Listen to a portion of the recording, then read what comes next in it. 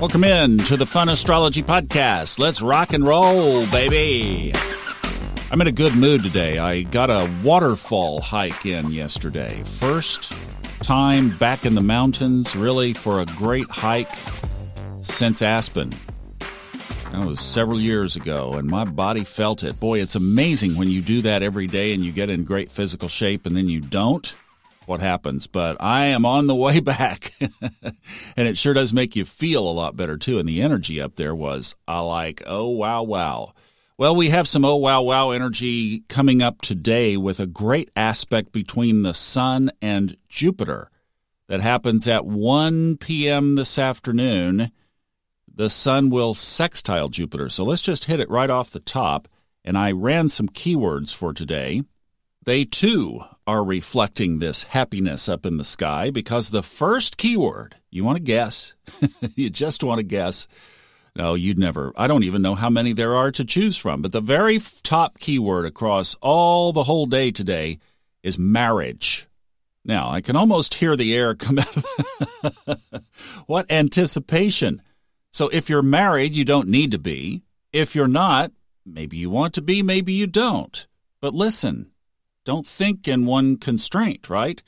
Because if I go to Merriam-Webster and I look up marriage, it says an intimate or close union as the third definition. Now, obviously, the traditional definition that comes to mind is, of course, the primary one. But this also means an intimate or close union. So in the astrological sense today, from these Mastro keywords, I would definitely be having my eye up and out for a partnership or some kind of combining of forces for an ultimate good or goal. Now listen to the rest of these because they are quite powerful. Power is actually the next one. Then joy, commitment intermingled there, and achievement and energy. See, once we hit the first part of April, these things have really broken loose in a much different direction. Now, if we can get the chart to catch up with the keywords, that would be a really great thing. But this is a good start today because with this Jupiter-Sun sextile aspect, oh yeah, I mean, rock and roll today is basically kind of the thing. Like you heard in the keywords, that just captured it, really. Achievement. Go for it. Go for the goal.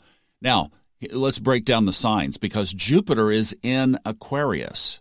So if technology is part of this achievement or success or something that you do online or technologically related, that would be a good thing. Now, it's worth pointing out, of course, the Sun ingresses Taurus on Monday. But Jupiter is what I wanted to focus on. Because if you've been listening to this podcast for a while, didn't Jupiter just move into Aquarius? Hello? And Jupiter is now at 25 degrees Aquarius out of 30, as in almost all the way through what happened. We're not even to tax season yet. Well, we should be today, but they extended it in the United States. But Jupiter is moving very quickly through Aquarius. So Jupiter sped up when it left Capricorn. I mean, it tried to get away. That's what it was doing, is it was trying, no, I'm just kidding. But what happens is on May 13th, Jupiter will ingress Pisces.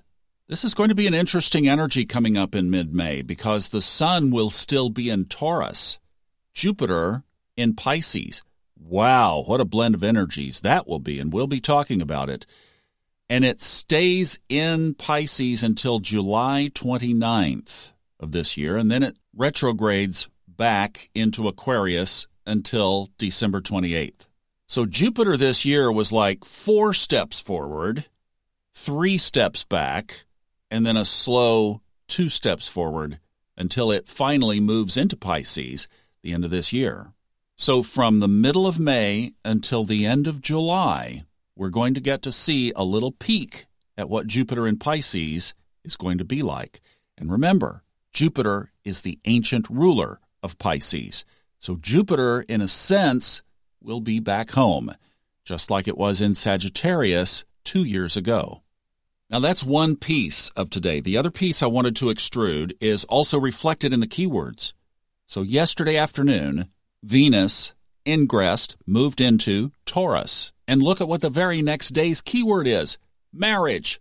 Venus rules Taurus. Venus love. Taurus. Centering, grounding. I mean, look at how that just snapped together so beautifully. That sign change with Venus happened yesterday afternoon about 2:30 Eastern Time, so this will really be, for at least the United States, the first full day of Venus in Taurus, and we should really begin to start seeing a difference here. An upcoming interesting aspect that will happen fairly quickly is when Venus conjuncts Uranus. So remember, we've been watching this Uranus-Saturn square that happens 3 times this year. And now Venus, the ruler of money, the ruler of Taurus, will be conjuncting Uranus. What's the date? Week from today, Thursday, April 22nd. Those of you interested in financial astrology should be really watching what happens over the next week and even around the days of next Thursday. Don't know on this one, because if you were to say Venus in Taurus conjuncting Uranus otherwise, you would think would be a positive thing, but it's just that offsetting square with Saturn. We'll see how that plays out. So all in all, a really pretty good day shaping up today. And by the way, if you were thinking about asking her to marry you, yes. And I will see you tomorrow. Let us know how it goes. Oh, the SpeakPipe thing on the website is doing really well. Got some questions that we'll get to just as soon as the sky clears out a little bit.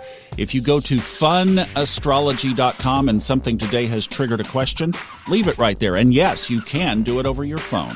I'll see you again tomorrow for TGI Friday. Have a great day. Bye-bye.